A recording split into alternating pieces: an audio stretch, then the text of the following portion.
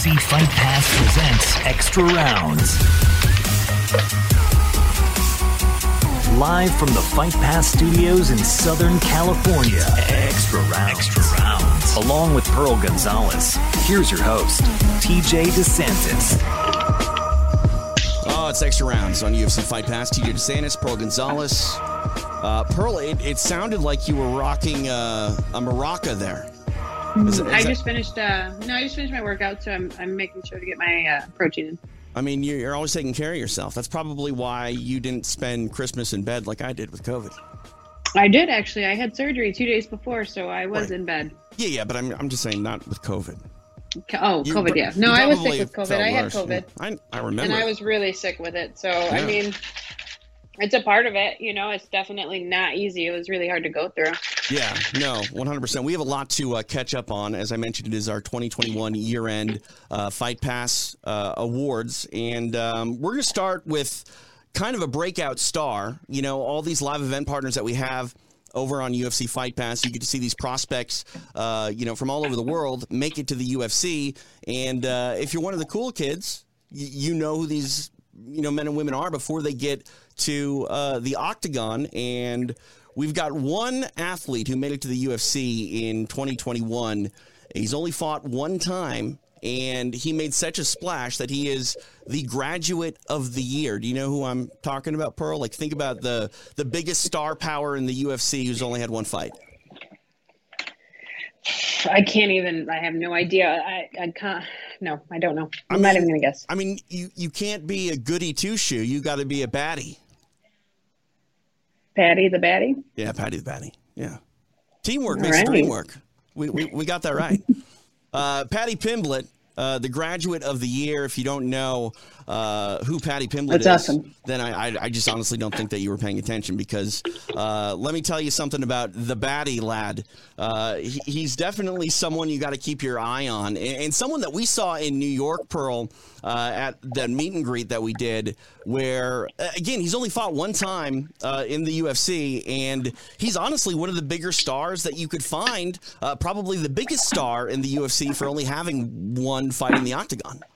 Yeah, I mean, Paddy is definitely one of these dudes that is here, and he's not just here to fight and to be an athlete. He's here to make a splash. He's here to make a dent in the professional combat sports world, whatever you want to call it. Like, Paddy says over and over, I am the future of this sport. I will be bigger than Conor McGregor. And we even spoke to, I forgot his name, who said that, that he thinks that Paddy is much bigger than Conor was. So, right. I mean, and there's athletes that come in that don't really want that shine, that want to just focus on being an athlete, that want to focus on their skills and not necessarily the entertainment part. And then there are those athletes that are here to, like, break boundaries and tear down walls and, break through any and every obstacle in front of them. And Paddy the baddie is one of these gentlemen, for sure. One of these stars in the making. Yeah, when I look at Paddy Pimblett and the conversation that you and I had with Graham Boylan,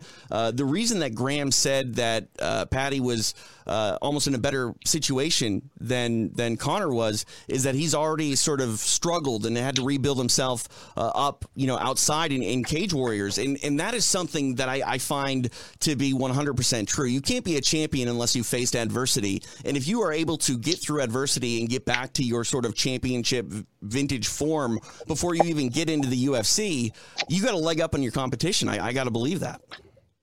Yeah, absolutely. And I think that, it's such a great time. The sport right now is at an all-time high. I don't know if you saw, like, the article that came out about where the UFC is and how many records they broke this year based off of 2020. I mean, the sport right now, not just the UFC has driven this sport to the highest level of it's ever been. It's got more exposure now than it's ever gotten. And so for these athletes, like, this is the best time to come in. Not only is it because it's the biggest, and they have so many fights. You have so much competition happening. I mean, you can fight every other weekend if you want. We've seen several athletes do that this past year where they fought 5 or 6 times. That's right. Insane. To think that someone has had 6 fights in 1 year, in 12 months. So yes, Patty the baddie is definitely making that splash. We have the sport at the best that it's ever been, and then you have someone like the promoter. I'm sorry, what was his name? I can't. Graham Boylan. Graham. We have someone like Graham who has failed in his own promotion and had to rebuild himself. And so, you have all of that. It's just, it's timing. Timing in life is amazing. And Patty the baddie is taking full advantage of his perfect timing. Yeah. What do you think about his star power, though? Because even though he's had to build himself up and become, 2.0 before he got to the UFC, he's still a young man with a ton of not only potential, but a lot of now attention.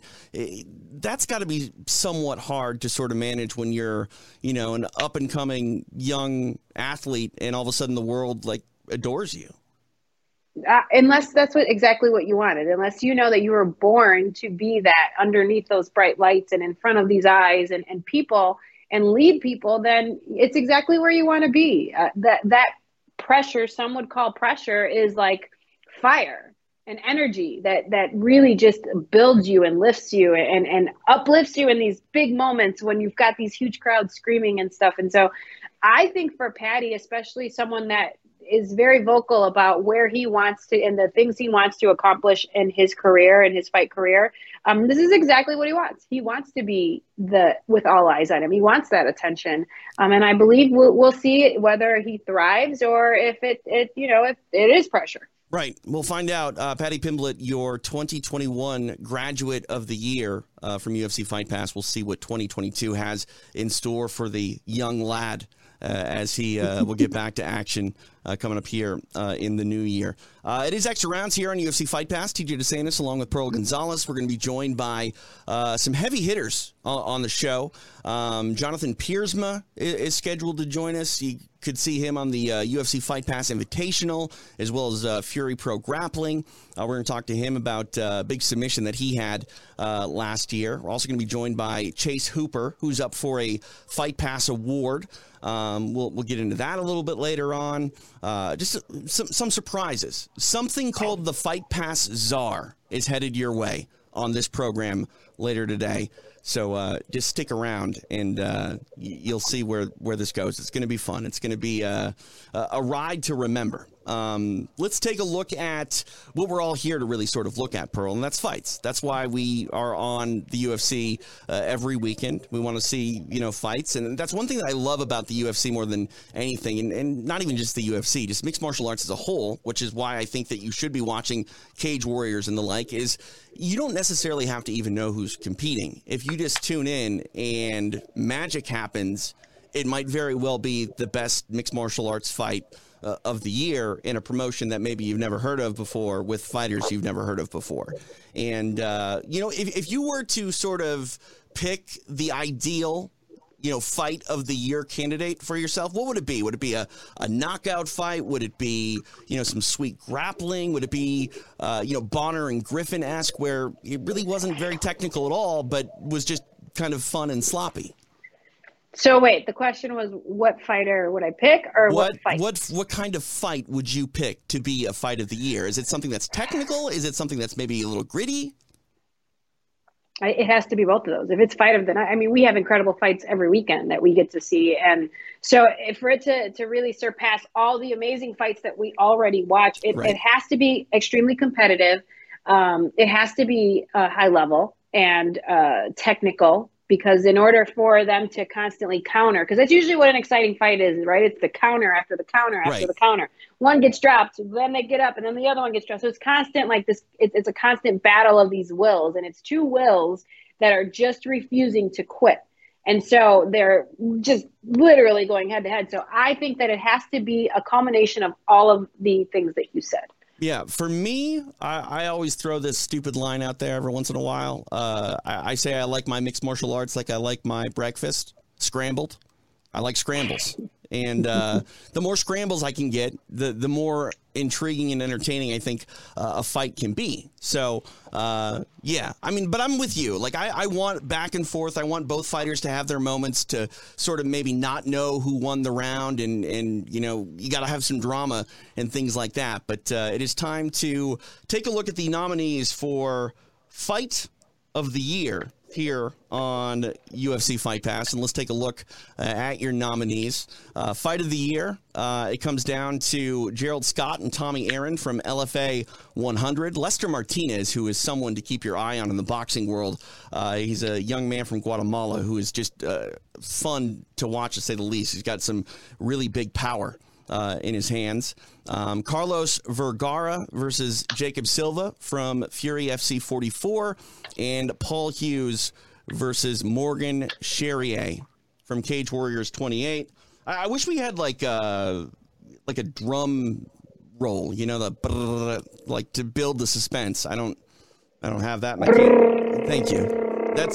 That's way better than like my beatboxing. So thank you for coming through on that. But your winner for Fight of the Year for 2021 is Paul Hughes versus Morgan Charrier.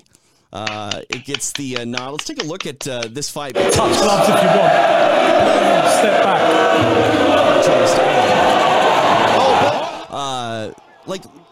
It's so hard because we're taking one of the best fights of the year, if not the best fight of the year, and trying to shrink it down to like 30 seconds. So it's hard to walk away with the biggest idea of what happened here in this magical bout. But I will say, you got UFC Fight Pass. You can go relive this in its full glory on Cage Warriors right now. Like, Cage Warriors is a good time. We went to the one in San Diego, and yeah, it was a phenomenal show. But, like, these shows look bonkers that are going on in the UK. Do they not look bonkers? Can you? Yeah, they look awesome. Yeah? They look like a lot of fun. Absolutely. I just want to go to England. Have they always been here in America, or did they just start making their? Yeah, that was their sort of come over this year. As they did, nice. I think 3 shows the first time here in the States, because Cage Warriors had been a long time UK based promotion, and they actually kind of didn't go out of business, but took like a really long hiatus for like 2 or 3 years, and then Graham Boylan came back in a big way, and you know. COVID time's not a good thing for anybody, but one thing that we did see is some adaptations in mixed martial arts, like what the UFC did to keep going and staying in business, and that's what Cage Warriors did too. They stayed in business, and they would do the trilogy. It would be 3 shows back to back to back, and you know, it's awesome. Like there are years where a lot of shows don't get to do 3 shows in 1 year, and Cage Warriors did, I think, like 10 or 12 or something like that, and a lot of them were back to back. Wow. Yeah, I do remember we talked about they had a ton of shows this past year, and they have some really big things planned too in the years to come as well. So next year.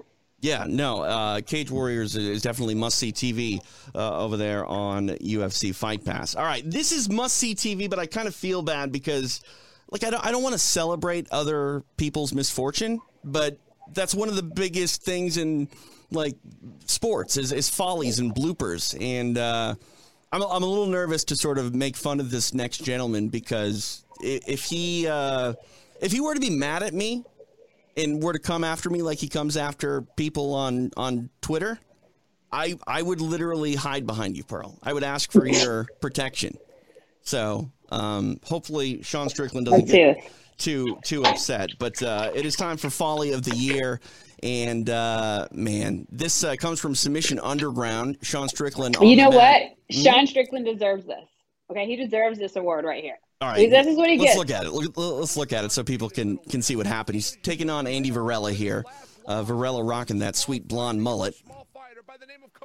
And Varela, by the way, is he's an up-and-comer in the professional grappling world. Yeah. He's a 10th Planet Jiu-Jitsu artist.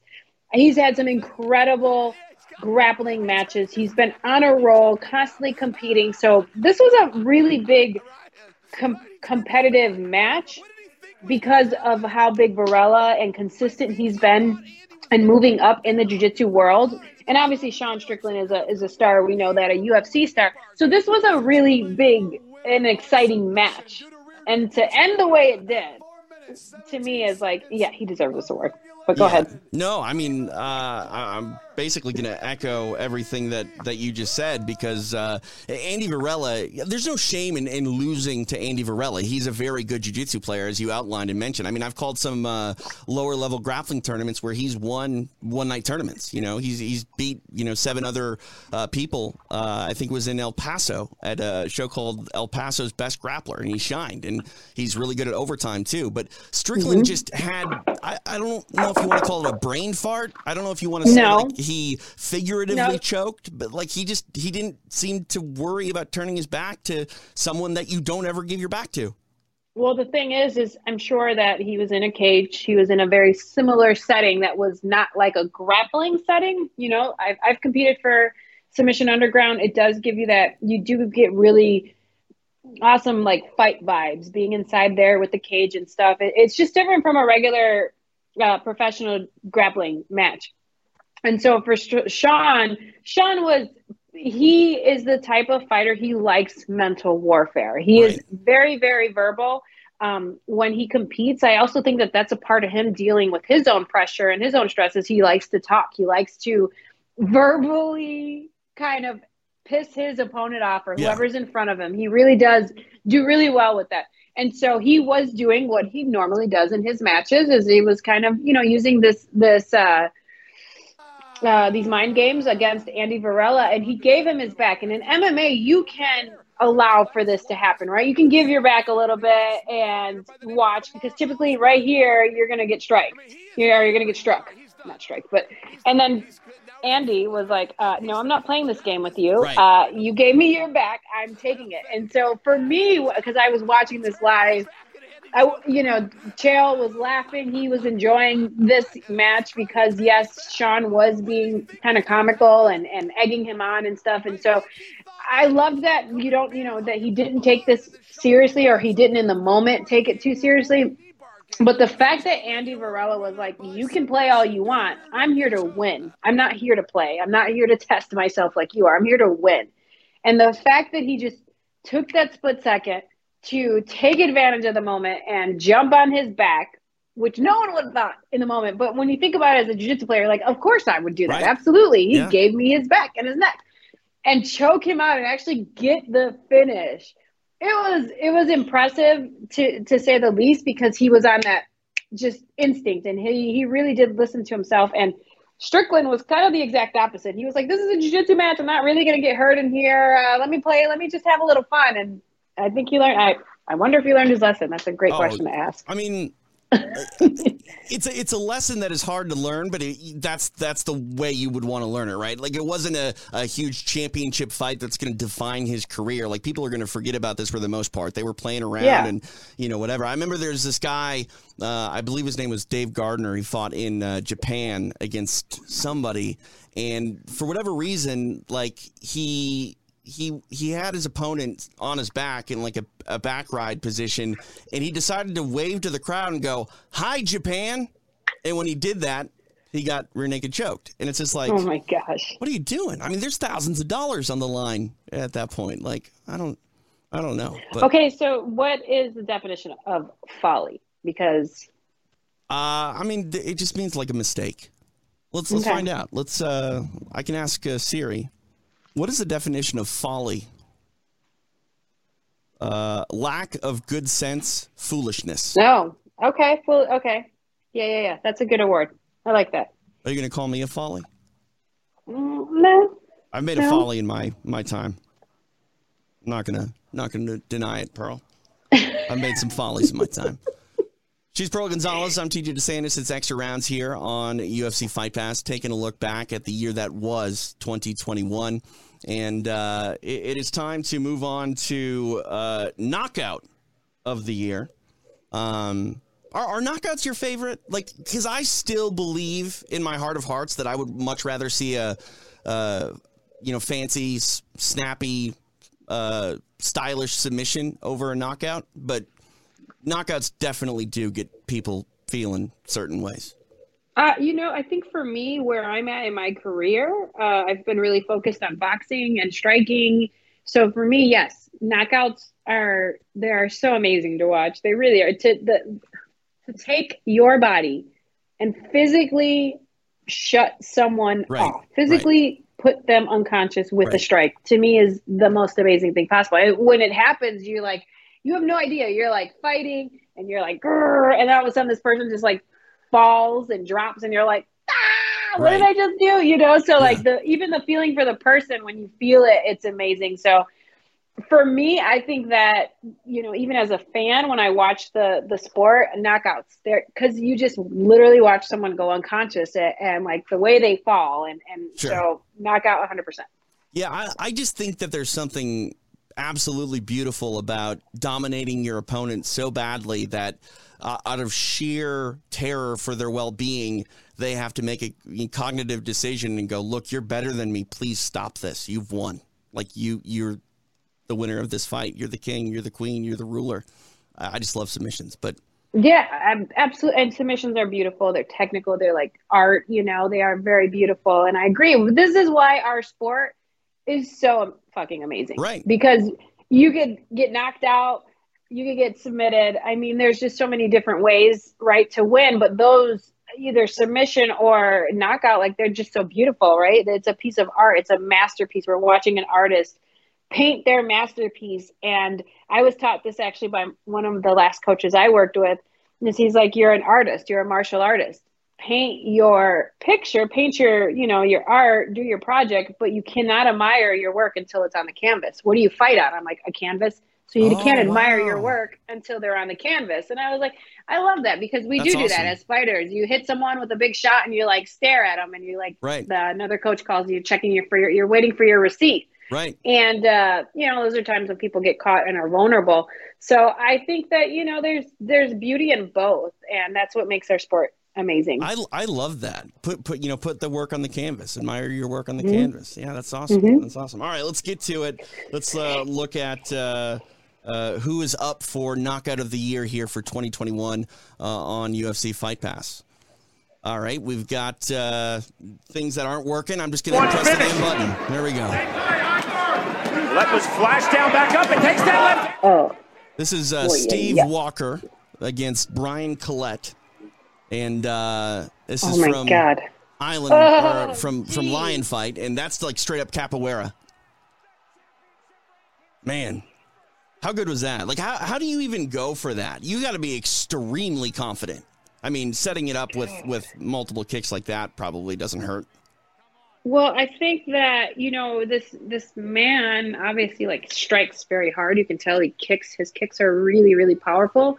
But the other guy was just taking him. He just ate like 4 head kicks, and big shots and wasn't really falling. So the more momentum that you can create, the faster the speed, the faster the more momentum you create, the harder the strike will be, the more powerful and more impact it will make. So it was actually a genius move on Walker to realize that even though his strikes are powerful, they're accurate, they were not really working. I need to add, and I need to increase the power in my strikes. Right. And he added a spin in there, which is crazy. Not many people, I can't do it, but he added a spin in there, and that was amazing. I think there's also something to be said, too, about the old adage, like it's the one that you don't necessarily see that hurts you the most. And while I believe Collette, was still looking at Walker, but the timing wasn't what he thought it was. When he threw that spin and kept going through it, I'm sure that Collette's body sort of tensed up a little bit and maybe even closed his eyes thinking, okay, here comes that next strike. Wait, where is it? Oh, there it is. You know what I mean? So it's nice. Fancy. It's like straight out of a movie. Fancy. Yeah. All right, so knockout of the year. Go check it. That's one thing too that I Congratulations. think a lot of people don't really appreciate Muay Thai. And if you're a fan of kickboxing and maybe haven't watched a ton of Muay Thai, go over and watch Lion Fight on UFC Fight Pass because Muay Thai is beautiful. It's Muay Thai is incredible. It's boxing. I'm trying to get. Am I centered? Because you're good. You're good. Okay, I'm fine. So I love boxing, right? And boxing is you're so elusive and you're moving and the object is to not get hit. It's one of my coaches was like, it's like Christmas. You give gifts, but you don't get any in return. And I was like, okay, I don't know what that means, but okay. So, you're always trying to hit and not get hit in boxing. So there's so much movement and footwork that plays such a big part in the sport itself. But when you go to something like Muay Thai is very traditional. You stand right in front of each other and you bang, and you just go back and forth. There's not a lot of in and out movement or even angles. And it's usually you got your two fighters right in front of you and you guys are going head to head, strike for strike. Right. It's incredible to watch. It's incredible. On top of the elbows that get introduced into this. It's so much fun. So yes, if you have not checked out any Muay Thai, it's super fun. It's one of the most visceral sports that you can see as well. I've been to several Muay Thai events, from like low-level smokers to a couple of lion fights as well. And the impact that you hear from those knees and kicks to the body, it is honestly grotesque at times in the most beautiful of ways. But it's honestly, it makes you reevaluate what these athletes are doing to one another, because it just makes you feel a certain way. Yes, it really is a very beautiful sport. And what I love a lot about Muay Thai is they keep a lot of the traditional, the dance, the Y. You typically your fighter comes in and does a Y. So it's a very traditional, very, very old school yet devastating, gnarly sport. Yeah, no, 100%. So go watch Muay Thai with Lion Fight over on UFC Fight Pass. All right, we're cruising through our 2021 year-end awards here on UFC Fight Pass, and one that we are now going to get to is obviously one that I think is near and dear to your heart. It's Female Fighter of the Year. Obviously, you're tuned in and always an advocate for the ladies in combat sports, you being a great representative of women in combat sports. And now it's time to pick a women's fighter of the year. And I just love the fact that this is a debate, because there are so many talented women. We're not even talking about the athletes in the UFC. We're just talking about athletes essentially that, did big things on Fight Pass.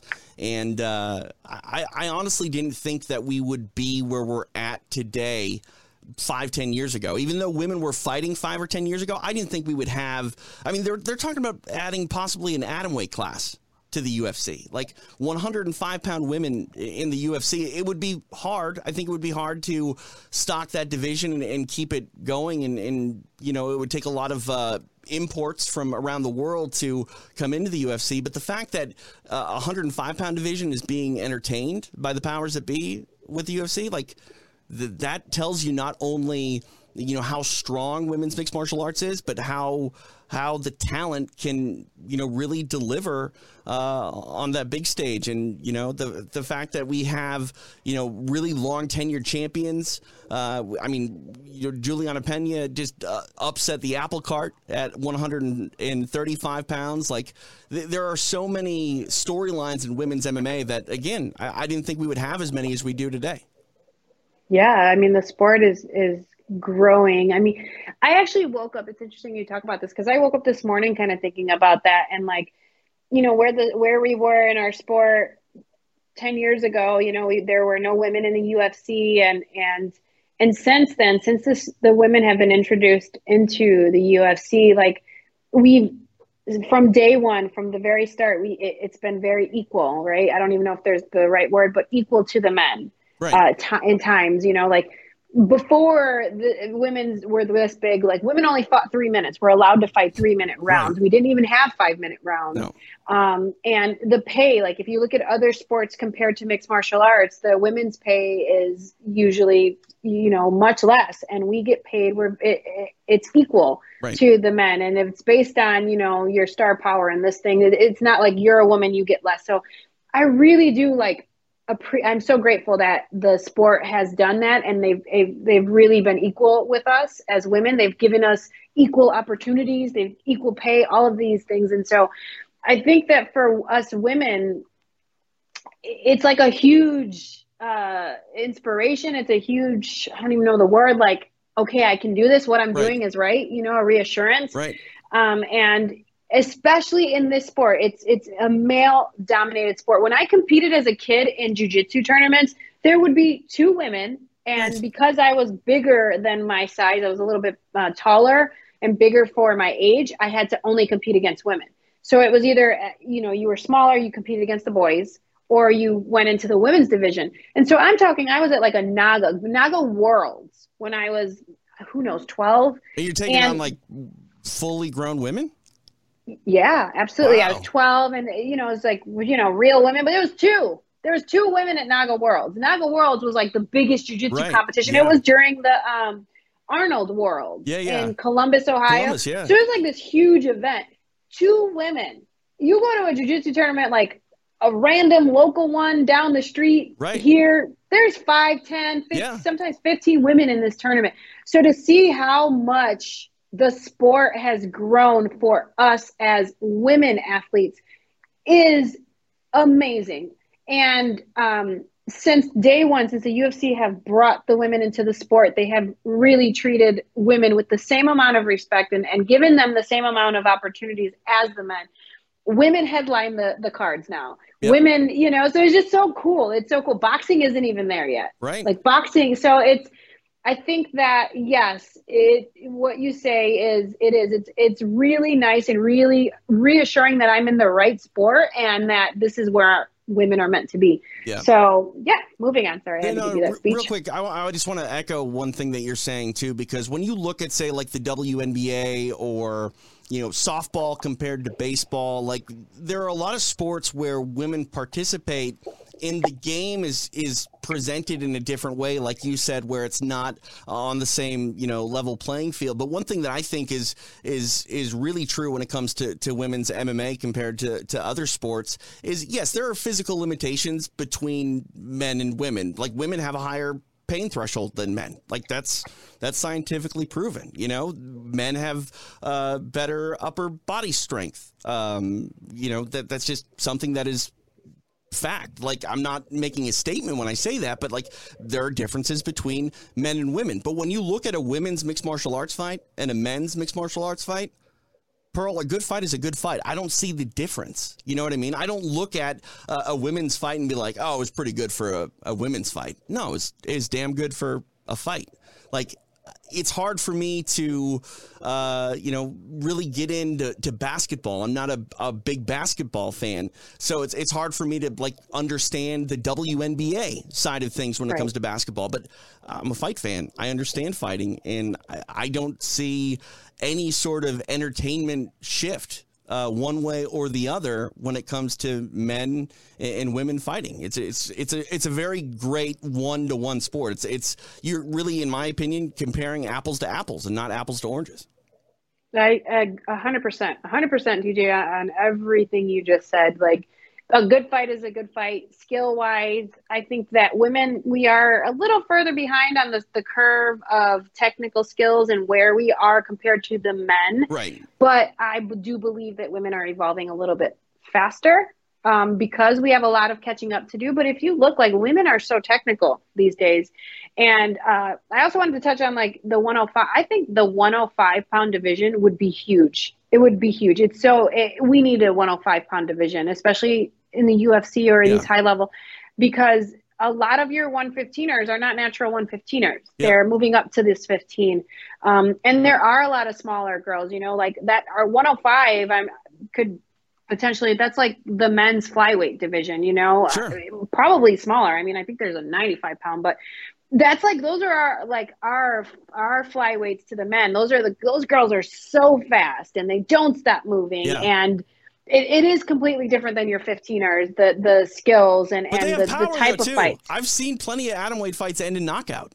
Yeah, absolutely. It's very technical. Yes, I'm just saying it's just the bodies and the anatomy of the bodies, they move different. They're faster. It's just like that's our flyweight. Our men's flyweight, that's 105 for women. And it's needed. It's necessary. It's very, very necessary for our sport. Jorge Masvidal would say it's super necessary. Super necessary, exactly. One thing I will say about atomweight fights, I don't necessarily like calling them all the time, Pearl, because they move so damn fast that by the time I'm like, shoots in for a takedown, but the person sprawled and all of a sudden the fight's over because I'm still talking about the takedown and they locked on an armbar. It's over.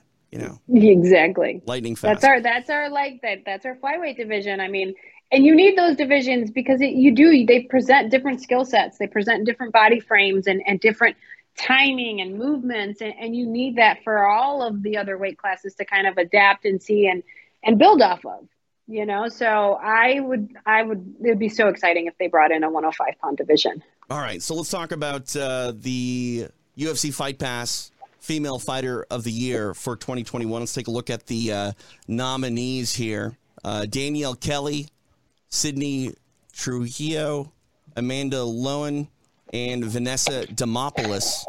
Any lean one way or the other here, Pearl, on who you think might take this? Yeah, I think Kelly. Danielle Kelly, that's what you're saying? Mm-hmm. Let's take a look. The winner for Female Fighter of the Year 2021 from UFC Fight Pass is Danielle Kelly, which is amazing because she's a Brazilian Jiu-Jitsu grappling phenom. Hasn't even technically fought, some people say.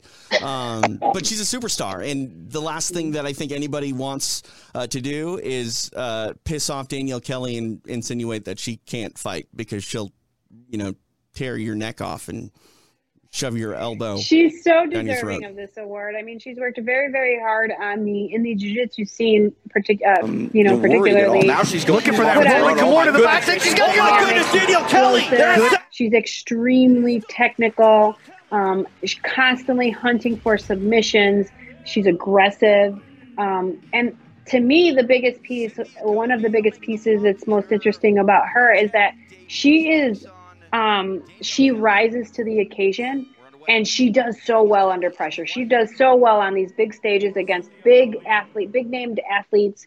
Like we're watching here, she's going against Calvillo. She's gone against several MMA fighters that are typically bigger than her. She's, walks around at like 115 pounds, and a lot of these girls she's competed against in MMA, a fight at 25, even 35. I mean, she's always game to compete, and when the pressure is on her, she does so well. And on top of all of that, her skills, her aggression, her ability to perform, she is beautiful. She is such a beautiful athlete. If you look at her social media, she's just a beautiful person, the way she speaks, the way she presents herself. Yep. And that's why I think that she's so deserving of this. She's absolutely deserving. She's always game to compete. It doesn't matter who it is. And she always looks great. She comes out and she brings a big fight. Yeah, I mean, she's got star power for days, and she's incredibly active, which really helps, too, because that's the thing for the longest time that I didn't like about Brazilian Jiu-Jitsu is the top players would really only come out, it seemed like, for ADCC. So they would compete on a big stage where you could see them once or twice a year. And now, like, you can literally see Danielle Kelly compete almost every weekend. And we just saw her on Fury Pro Grappling against Carla Esparza. Danielle has talked a little bit about possibly making the move over to mixed martial arts. I think it would be fantastic. But here's the thing. She doesn't have to. And that's what's beautiful about this whole thing with Danielle Kelly is she is so good at Brazilian Jiu-Jitsu and has captivated the world to a certain extent where if she doesn't want to, fight, she doesn't have to. She can just be a superstar on the grappling mat.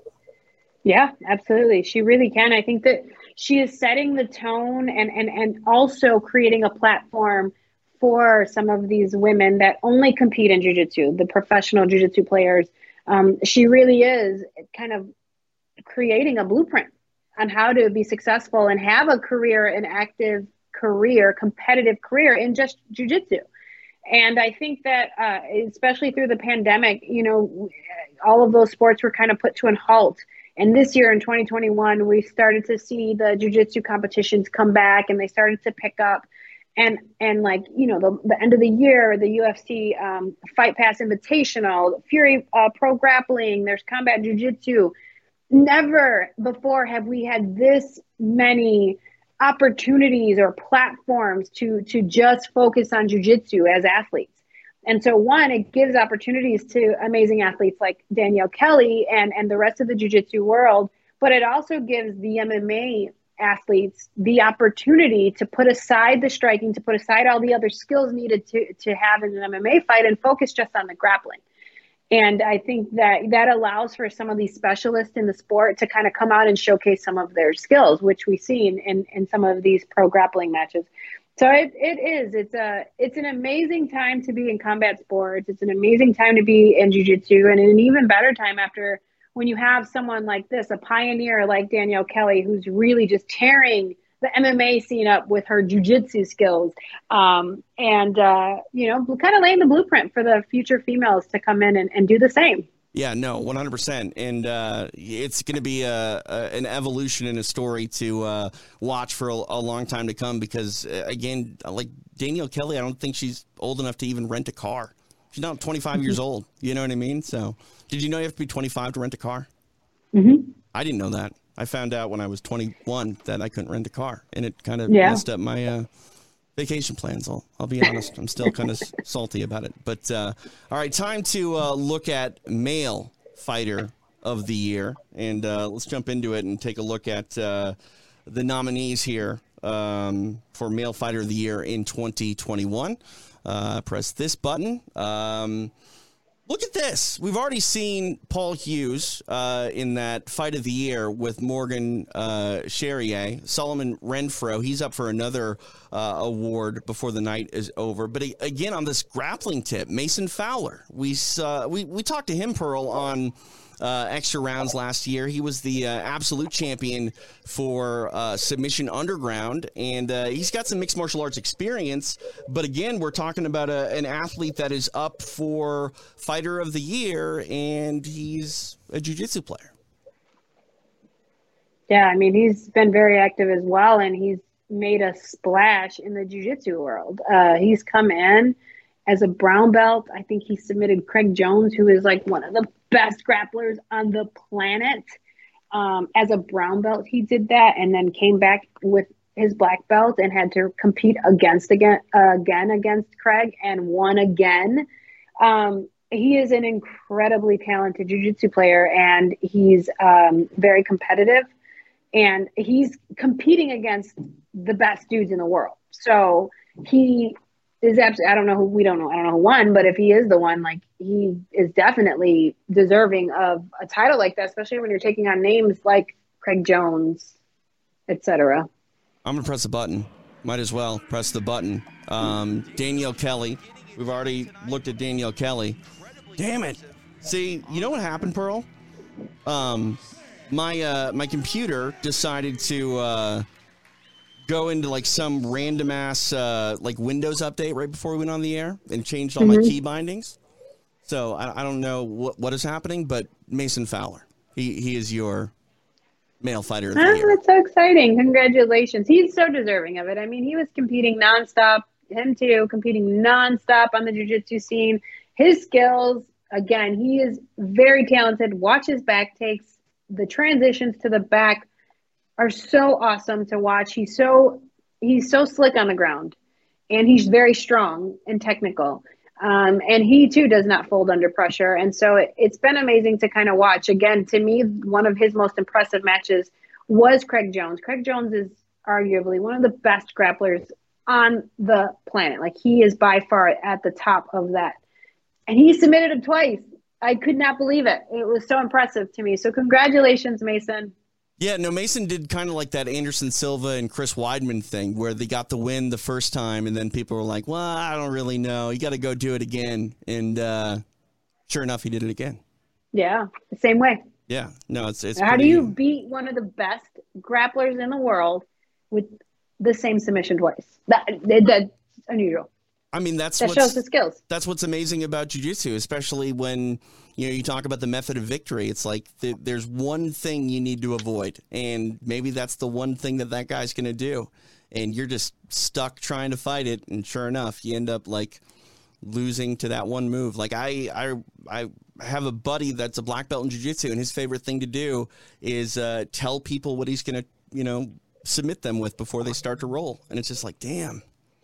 So my childhood instructor would be like, you're not good at a move until you can tell your opponent what you're going to do to them, and then you do it. That's how you know you got the move down. So. All right. I mean, I don't think we need to go that far, but yeah. I mean, it definitely is kind of insulting to look at someone and be like, you know what? You're about 90 seconds away from me putting you in a Kimura. And sure enough, put you in a Kimura. Or looking at someone being like, I'm going to beat your ass, and tomorrow I'm putting you in a fucking choke, and you put them in a choke. Right. That's pretty awesome. Yeah. Sean Strickland basically looked at Andy Varela and said, "You're going to choke me." Mm-hmm. And then, well, that's not the same thing, though. It's a little bit different. A little bit different. All right, I'm trying to stall for time here to make sure that everything is working, and my computer just doesn't want to respond anymore. It just doesn't care. You're right. It doesn't care. It doesn't care, TJ. Keep moving. I'm trying. What if I press this button? What if I press that button? I don't know. I might have to take a break here and just move on. I'm trying to get this thing to work, and it just won't do it. I don't understand it. Did we get through all the awards, or are there more awards? There are a couple, and there's one that I want you to hear, because you're going to end up winning the award. That's cool. Don't sound too excited. Okay. It's for interview of the year, right? And nice. There are 2 interviews in the category that you did. So instead of rewarding the actual interview of the year, I'm going to say that we're going to change the category to interviewer of the year. And that's Pearl Gonzalez. Okay. Say. Thanks, guys. Thank you. I mean, speech, Pearl. Speech. I'd like to thank my damn self for this award. That's a thank good you, person Pearl. to thank. Good job. Thank you. That's like your Conor McGregor. I want to take this time to apologize to absolutely nobody. I'm going to thank myself for this award. Thank you. All right. Well, my computer's broken, and I got some interviews to do, so I'm going to let you go, Pearl. All right. Enjoy. Have some great interviews, TJ. I mean, I just hope that I'm not stuck here talking to myself after I get rid of you, because I don't know if anything's going to happen when I press these buttons. Congratulations to all of the awards winners out there with the UFC Fight Pass. We have had an incredible year. It's been an amazing year of combat sports, fights, jiu-jitsu matches, Muay Thai striking. Like, it has been so much fun calling these, watching these stars kind of develop and blossom into who they are. I'm so looking forward to what next year holds, what the sport looks like, what these athletes look like. I told you, I believe that this sport is evolving faster than it ever has, and I'm really excited to see what next year shows. So thank you all, too, who have tuned in and watched us on Extra Rounds this last year. The show has been amazing. Thanks, TJ. You're amazing, and to all the guys, to Steve and to Coin and Frankie. Thank you, guys. Love you guys. Bye. Bye, Pearl. There she is, Pearl Gonzalez here on Extra Rounds. I'm TJ DeSantis, just desperately wanting my computer to react, and it's not. It just won't do it. And I don't want to end the show here, but I'm literally looking at a dashboard with no buttons. I don't know where the buttons went. We're going to figure this out, because I've got interviews to do, ladies and gentlemen. We're going to be joined by Chase Hooper here coming up in a brief moment. Also going to be joined by Jonathan Piersma. He got submission of the year. Spoiler alert. Submission of the year for one Jonathan Piersma. He won with an omoplata. And what else we got going on here? I really just need this thing to do anything. Just anything. Man, I really don't know what's happening here. The button is just not there. I press other buttons and they don't show up. And yeah, it's not a good moment right now here over on Extra Rounds from UFC Fight Pass, but we're going to get through it. I want to remind you, we talked about a couple of grappling events that closed down 2021 that definitely are worth your time to take a look at over on UFC Fight Pass. We had that Fury Pro grappling event where Daniel Kelly took on Carla Esparza. That is archived for you right now over on UFC Fight Pass. We also had the first ever inaugural UFC Fight Pass Invitational. It was team-based. Team LFA ended up taking home a bunch of money as they won in this team duel.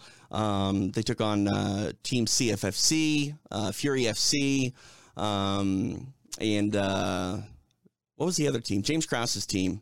It's just phenomenal. I love team grappling events, and the Fight Pass Invitational. It's something that I hope continues to move forward, because again, this is a combat sport where it's always, one versus one. But at the end of the day, these teams are the units that are responsible for these athletes to go out there and prepare, and then ultimately go out and perform. And we don't really celebrate the sort of ups and downs and ebbs and flows that take place with a team. And it's neat to see the teammates out there supporting one another, and just riding that wave with each other, competing on the mat. And like I said, $25,000 were on the line at the Fight Pass Invitational.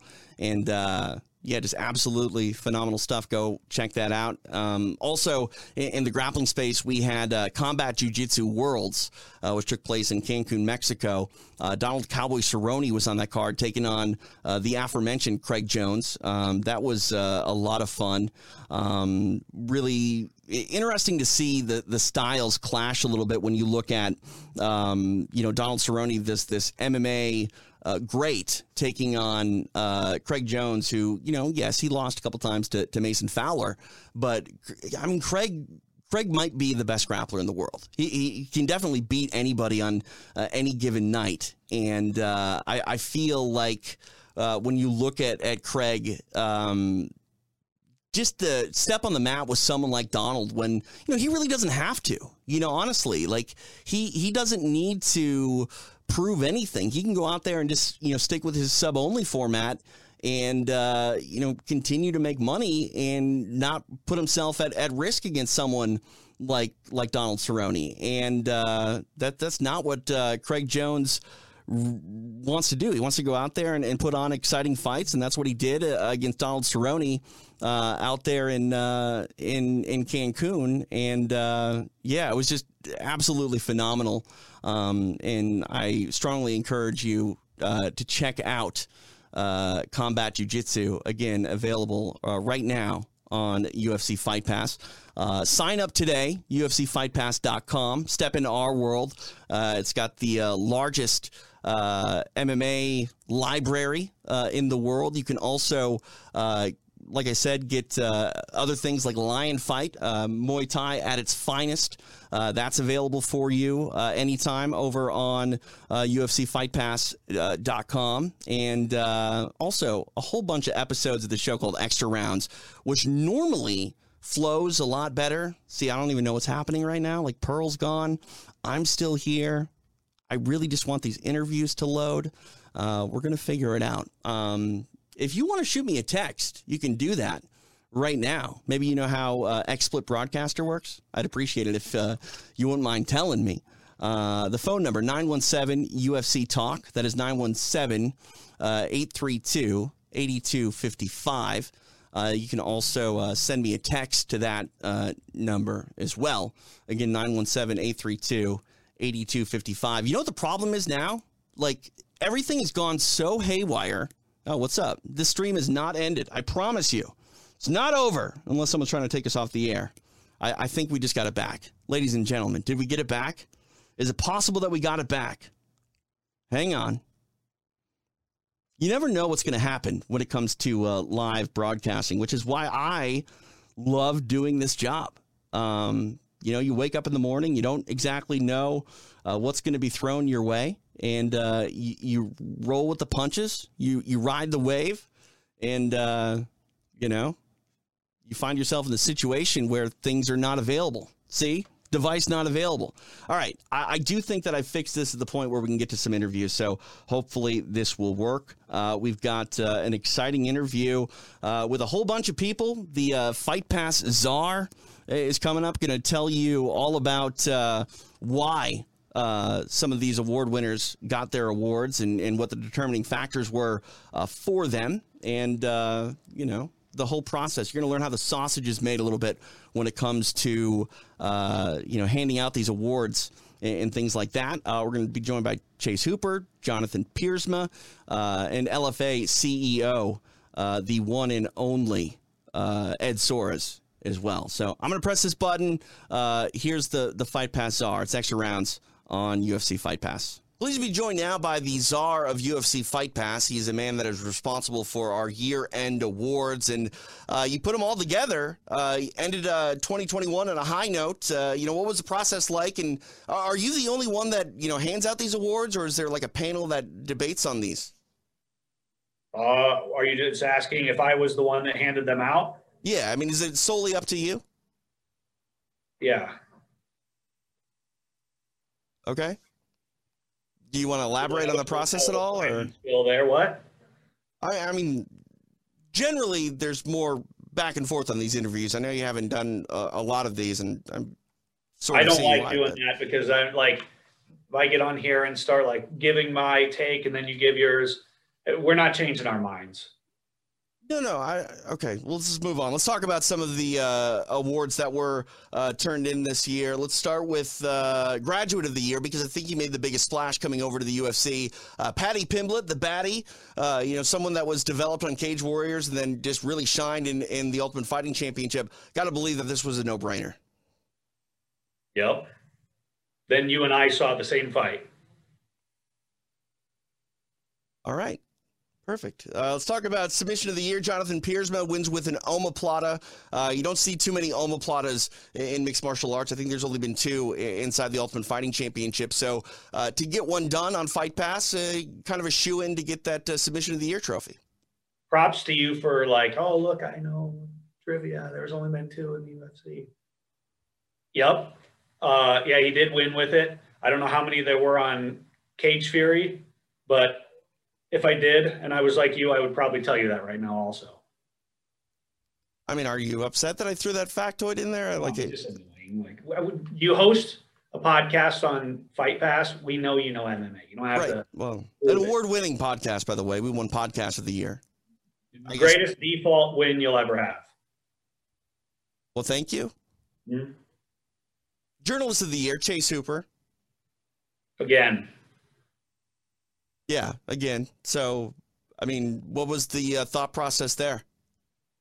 Kid's just a winner. All right. I think that's it. Thanks for coming on the air. The czar of Fight Pass. I thought he was going to ask another one. Okay, yeah. Good to go with me. Great. We'll have you back next year, and we'll talk more mixed martial arts. All right, see ya. Bye. We're back here on Extra Rounds from UFC Fight Pass. I'm TJ DeSantis, putting a bow on the year that was 2021, and we hand out our UFC Fight Pass awards. And, I was joking with the Fight Pass czar earlier today that the Journalist of the Year award is pretty soon just going to be called the Chase Hooper Award, because for the second straight year, Chase Hooper finds himself winning a UFC Fight Pass award for being the Journalist of the Year. And let me just be the first to say congratulations, Chase. And, I never thought we would see the day where you were a back-to-back Journalist of the Year award winner. Yeah, it's kind of funny to think that this type of award I could probably put on a resume and could probably get me a job at this point. I never thought about that. I mean, that's definitely a bigger award than anything I've won in my, near 40 years of life on this planet. So, why not? Put it down. Yeah, that's on the resume for sure. We'll see. I mean, not to mention, you get this award, and it's not like you're just a full-time journalist. I mean, you're a mixed martial artist. You got married. Your fictitious dad got knocked out in a very public outing. Like, you had to go through some, pretty serious adversity this year to win this award. Yeah, definitely a lot of ups and downs. I'm glad I got to get back out there in the journalism game for UFC 264, I believe. Right. Yeah. Conor Poirier. That was a good time. Yeah. Great time. I mean, I feel bad that, you had to give out my autographed T-shirt that no one had any idea what it was. But do you still have any Chase Hooper signed stuff? Like, I think someone the other day on Twitter hit me up going, I want a Chase Hooper shirt. Yeah, no, I don't know. I have a Sharpie lying around though, so I can make it on the spot. But I don't think I have anything from the Fight Pass stuff. I think we gave that all out. Yeah, I mean, they're going to have to get in line because that Chase Hooper memorabilia is going to keep going up in price now with this Journalist of the Year award. For sure. It's exponentially growing with the more Journalist of the Year awards I get. It's going up and up and up. In all seriousness, though, Chase, when you came through the Contender Series and were signed to the developmental contract, Fight Pass was the home to sort of see you get your feet wet before getting into the octagon. And I had the luxury of calling one of your fights down in Florida on Island Fights, and I was just blown away with your jiu-jitsu game and your ability. Like I think that night in Florida, I scored a round for you 10-8, where you were on your back for most of the round. And, that tells me that the ability to do that is top shelf jiu-jitsu, but also the fans' ability to actually look at that and appreciate that says a lot about the sport in its evolution and what fans are sort of looking for now. Because, 5 years ago, I don't think people would really score any round for a fighter that was off their back, let alone a dominant one like that in 10-8. Do you like being this sort of oddity when it comes to your style of jiu-jitsu for MMA? Because again, you're incredibly unique when you look at your peers and how they grapple compared to you. Yeah, I mean, it's different is, not always better, but I feel like it is in this case. It's I still try to have an interesting grappling style, even though, it like grappling heavy fights can like really bore people really quick. But I think we've kind of moved past the like stand 'em up era for most of the fans, which is nice. And then, I'm pretty content with my style, and, I'm happy that people, enjoy watching it. I'm always out there trying to put on a show and, get the win, obviously, but I'm happy with it. And I'm happy with the current era where MMA is at, and the fans are kind of more educated than I feel like they were in like the tap out era. Yeah. Where they were, again, just like stand them up. I want to see them throw haymakers, and that's it. I mean, I love the fact that you not only say that we're past the stand 'em up era, but I get to call combat jiu-jitsu, and there's literally the get down rule where we do it in reverse. It's like, you're not fighting on the floor, get to the floor. And that's pretty special. Also, too, just the sport of grappling as a whole being a standalone stage for athletes like yourself to go out there and compete and actually make some money. Like, you got to be pretty stoked at the idea that, during your MMA career, probably many years after you're done fighting, like, you're going to be able to go out there and probably do BJJ at the pro level for a lot of years. Yeah, for sure. It's definitely nice. And then it's nice to be able to kind of do it as a sort of side income, just to stay relevant and all that. Right. Especially like the Fury show that I was just on a couple weeks ago here. I guess last week. I don't know. It's been a time warp here, but it's been great. And, because the grappling's the part that I love doing anyways. So it's nice to do that and not have to worry about getting punched in the face or, elbowed, that type of thing. It's 100% something that I'd love to keep doing, especially on Fight Pass and keeping it with the boys, Yeah, I mean, definitely the home for Brazilian Jiu-Jitsu that matters. I think it is UFC Fight Pass, and Chase Hooper definitely going to be in the mix, whether he's covering the sport or, choking people unconscious and twisting limbs. Step into our world, because that's where you're going to find Chase Hooper. And Chase, we'll let you get out of here, but appreciate the time and, stop winning all these awards, because I guess technically at the end of the day, I'm a journalist and I don't have any of these awards. Oh, I'll put your name in next year. I'll vote for you. Put in a good word for me. I appreciate that.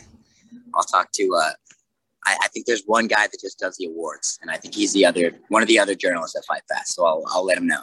Yeah, I think I'll let him know TJ wants that and some diet Code Red. Oh, thank you. Thank you for remembering that. By the way, the Fight Pass czar is what we call him. And he's kind of a pain in the ass. So any encouragement that you could help me out with him, I'd appreciate. It will do. We're back here on Extra Rounds. Pleased to be joined now by the Warhawk. It is Jonathan Piersma. You are the recipient of UFC Fight Pass's award for the 2021 Submission of the Year. You pulled off an omoplata And I think there's only been like one or two omoplatas in the UFC's history. So to, lock up a submission with this rare, sort of method, I mean, you're going to turn heads and you're going to win some awards. And, I'm curious, how often do you actually finish the omoplata, Jonathan, in the room? Is it something that you really try to finish, or is it more just, a bridge to a scramble? Well, honestly, usually I just use that as a transition to a sweep to come on top. On lower level guys, I'll hit it and I'll practice finishing it. But it's never been one of my submissions that's really, that I finish at a high percentage. Like I said, it's more of a position I use to transition to a sweep, so get on top, create a scramble. And that's kind of what the plan was originally in the fight when I got into that position. But it just ended up working out for me, and I got the submission. So, yeah, it was pretty cool. Yeah, I mean, the entire process of setting it up and executing it was really pretty. And if, people are a fan of Brazilian Jiu-Jitsu, it's because of technique like that. But what was sort of the deciding factor for me and why they should have won Submission of the Year was the way that his arm sort of just slinks back down. Like, it looks like a broken action figure. Like, what was it like when you were, putting torque on that shoulder? Did you feel like things were grinding and probably not working out internally? Well, once I had the position secure and I locked over the other shoulder, and I was bringing the shoulder up, I knew it was getting pretty bad. He had it pretty far up his back, and I knew he was going to have to tap or it was going to get pretty bad. I think he might have tapped just in time before like real damage happened, but right. I knew it was about to get real bad for him. And, I think he tapped in time. He didn't get anything too serious, but yeah, I knew it wasn't good as soon as I started cranking up on it. It's one of those things where I feel like it's obviously a dangerous submission, especially when someone like you who knows what they're doing has it locked on. But there are a lot of athletes, I think, that don't want to tap to it because it is an unorthodox submission, and they can try to bait you to maybe bail on the submission and try to get that top position. It's almost like a key lock a little bit. Like, we don't see key locks or Americanas anymore. But like I said, when you put it on the way that you did, like, you're forced to tap out, or what's the old saying, tap or snap, right? Pretty much. Once you got to the end of it, it was either tap or snap at that point. Yeah. But yeah, pretty much. People, you don't get that submission a lot. People don't like to tap, I guess, because just you don't see. You're not in that position a lot, so usually people think they can, and they think it's a submission that's hard to finish, so they get out and roll. But he wasn't able to roll, and he didn't kind of get ahead of it. So as soon as he kind of got behind the 8 ball and I was able to lock it up, he was in trouble, and it kind of was there was no escape at that point. We've been able to watch you on the submission grappling mat as well apply these, Brazilian Jiu-Jitsu holds, not just in the MMA space. And I was fortunate enough to call your matches on the Fight Pass Invitational, and that was a huge event. Grappling is really making a statement here, I think, in the modern era as a truly viable combat sport that is consumable on television. How was that experience like for yourself, Jonathan, being in the UFC Apex and competing on that stage? That experience in itself was amazing. They called me up like 2 days before. They're like, "Hey, you want to go do this in Vegas?" And I was like, "Absolutely." So flew out there. Obviously just the competition itself. Unfortunately our team didn't win. Right. So that kind of sucked, but just the whole experience itself, being at the Apex, getting to train at the PI a couple days out there. Competing against Rafael Lovato. It was just an awesome experience. It was an awesome week out there. I really enjoyed it. I'm glad I was a part of it.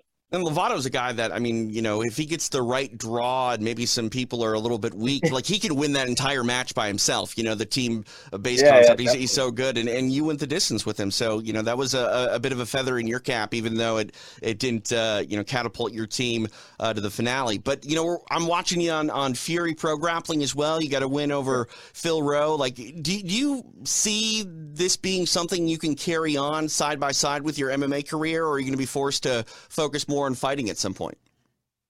I'm always training to get ready to fight, because that's like, I guess that's my career, the fighting aspect. Like, I want to, get to the UFC and, make that my full-time career. But, I'm grappling every single day. That's kind of how I started. And I love to grapple. I'm doing, I train grappling pretty much every day of the week. So if I can get opportunity to compete a couple times a month, if I'm not in a fight camp and ready to fight, if I can, jump in there, compete here and there, make some extra money, compete on a stage like that, get those opportunities. Yeah, I'd love to. Same thing with Fury Grappling. They called me on Monday night. They're like, "Hey, you want to be down here and compete Thursday?" Right. I was like, "Yeah, I'm I'm down there." So yeah, if I keep getting these opportunities, I'd love it. I would go every weekend and do this kind of stuff. I mean, the short notice is not always, preferred, but the fact that you're able to compete on these high levels in a sport that primarily, when you want to compete, you have to pay entry fees is pretty awesome. You're not paying entry fees. No, I was actually getting paid, which is nice. Yeah, it's amazing. Have you ever thought about doing combat jiu-jitsu? Is that something that you would do maybe down the road? Yeah, I've watched it, and some of my teammates have been interested. We've talked about it, and if an opportunity ever came up, I would definitely do it. Looks kind of fun. It'd be kind of cool too to compete against some guys who maybe are just more jiu-jitsu guys and get to smack them around. Right. Yeah. If they, they like to grab my legs and stuff, I can slap them a little bit, keep them off my leg. But yeah, that'd be fun. If I ever got the chance, I definitely would do it.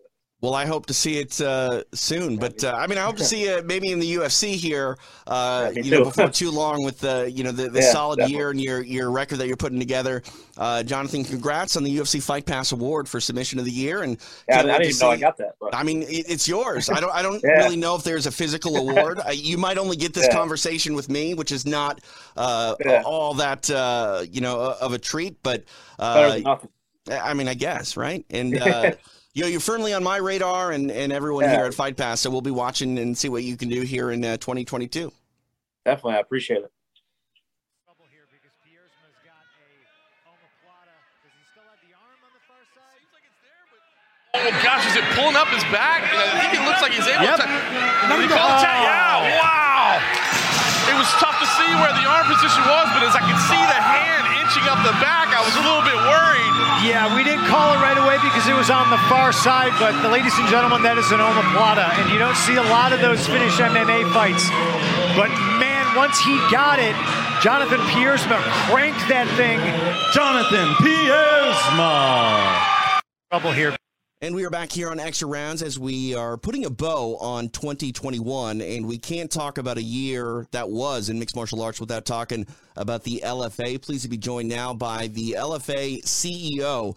It is Ed Soares. Ed, I saw you a couple weeks ago in the UFC Apex as Team LFA won that inaugural UFC Fight Pass Invitational. You got to be living off that high a little bit here, still a couple weeks removed.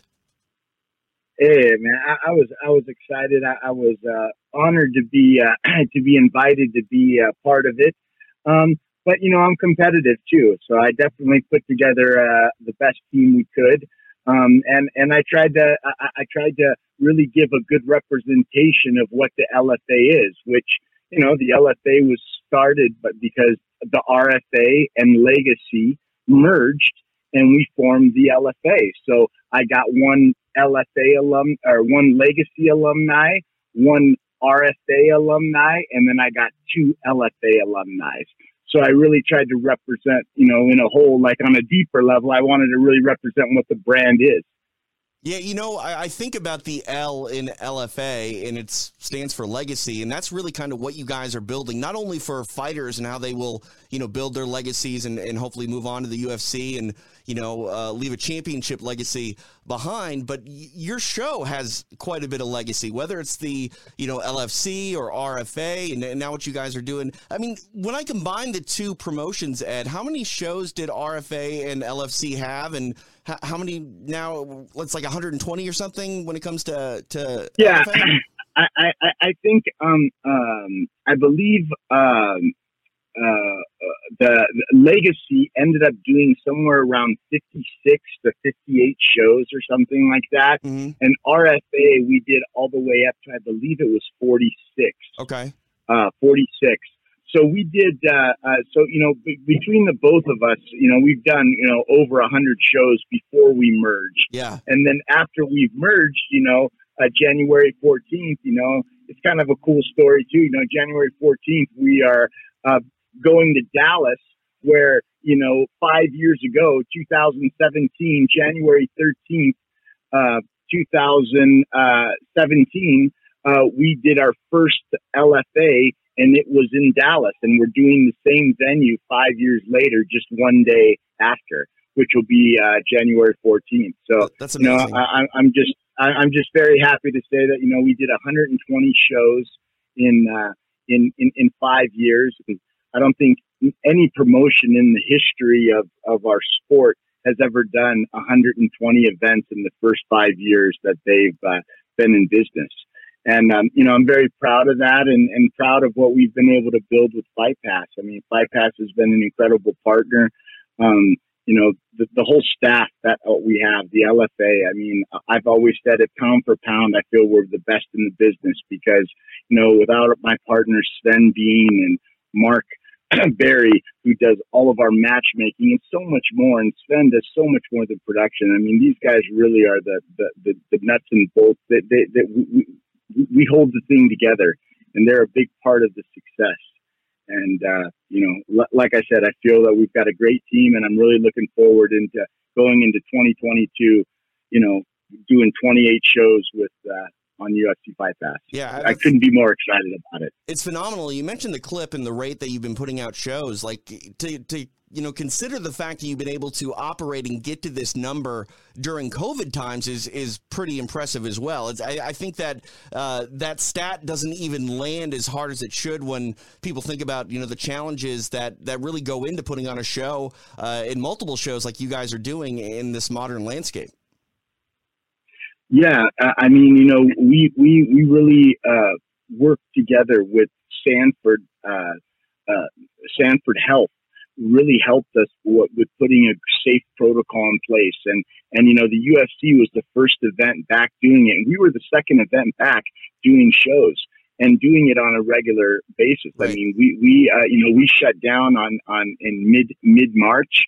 And by July, we were back doing shows already. And in July of 2020, we did 4 shows in July. Yeah, that's phenomenal. I mean, think about that. There are a lot of promotions that didn't even do 4 shows all year. Right. And that's why I said it was our team. It was a lot of hard work. And our team is so much, it's like I could sit here and go on and on about but everyone that's on our team knows who I'm talking about. We work with the production company, we work with I mean, it's really a family, and I couldn't be prouder of the environment and the camaraderie we build. I really want to feel like, when the guys come from the LFA, I want to. It's almost like a fraternity in a sense. You know what I'm saying? It's like we really support them, and we really support their success. And I think the more that fighters understand our philosophy and what we try to do for these guys' career, it makes sense. Why wouldn't all the next best champions want to come through us? Right. Because we're the ones out there putting 28 shows a year, going out there, being able to put the frequency, the quality of fights, and preparing these guys inside and outside the octagon for when they get ready to go to that next level. Because yes, fighting and performing is a big part of it, but there's also the other part, when they put a microphone in your face, you know how to speak, you know how to, do interviews. And we start to, expect that from a lot of our fighters. As they start moving up on the card and doing main events, they're going to be doing radio shows. They're going to be doing media. So it prepares the fighters. And that's honestly like our whole theory. It's almost like a university of what to do to be the next level. I look at all these guys, like with my management experience, I try to advise these guys with all the knowledge I have. Pick my brain. I just want to see the success of everyone that goes through the LFA. That's what makes us successful, is seeing their success. And that's why it's such a positive environment. Yeah, and I can tell you take a lot of pride in those veterans carrying that LFA flag into the octagon, and there's been a lot of successful athletes that have graduated, if you will, and are doing big things coming up here inside the UFC. Now we'll wrap up here at 28 shows. I guess you got. Is that how many we're going to expect? Yes. Here? Yeah, we're going to be doing 28 shows next year. We're going to be doing 4 shows internationally. We're going to be going back to Brazil. And I'm really excited about that. You know, we've really expanded our brand internationally, and we're really, if you've watched our events, if people haven't gotten to watch LFA 111 and 112, go back and watch the quality and the level of fights that went on in those two events. I could tell you right now, those were some of the greatest fights to me that we put on. And if you haven't got a chance to watch it. So we're really excited about going back to Brazil and really exploring all the new talent and seeing who the next Anderson Silva, Vanderlei Silva, or Nogueira, who's the next one of those that's going to come out of Brazil. And hopefully we're going to develop them and put them into that next level of competition. That's awesome, Ed. Well, I appreciate your time. Best of luck moving forward here in 2022. And if Ron Kruk ever, can't make a show, give me a call. Will do, man. Thanks a lot. Thanks, Ed. Appreciate the time.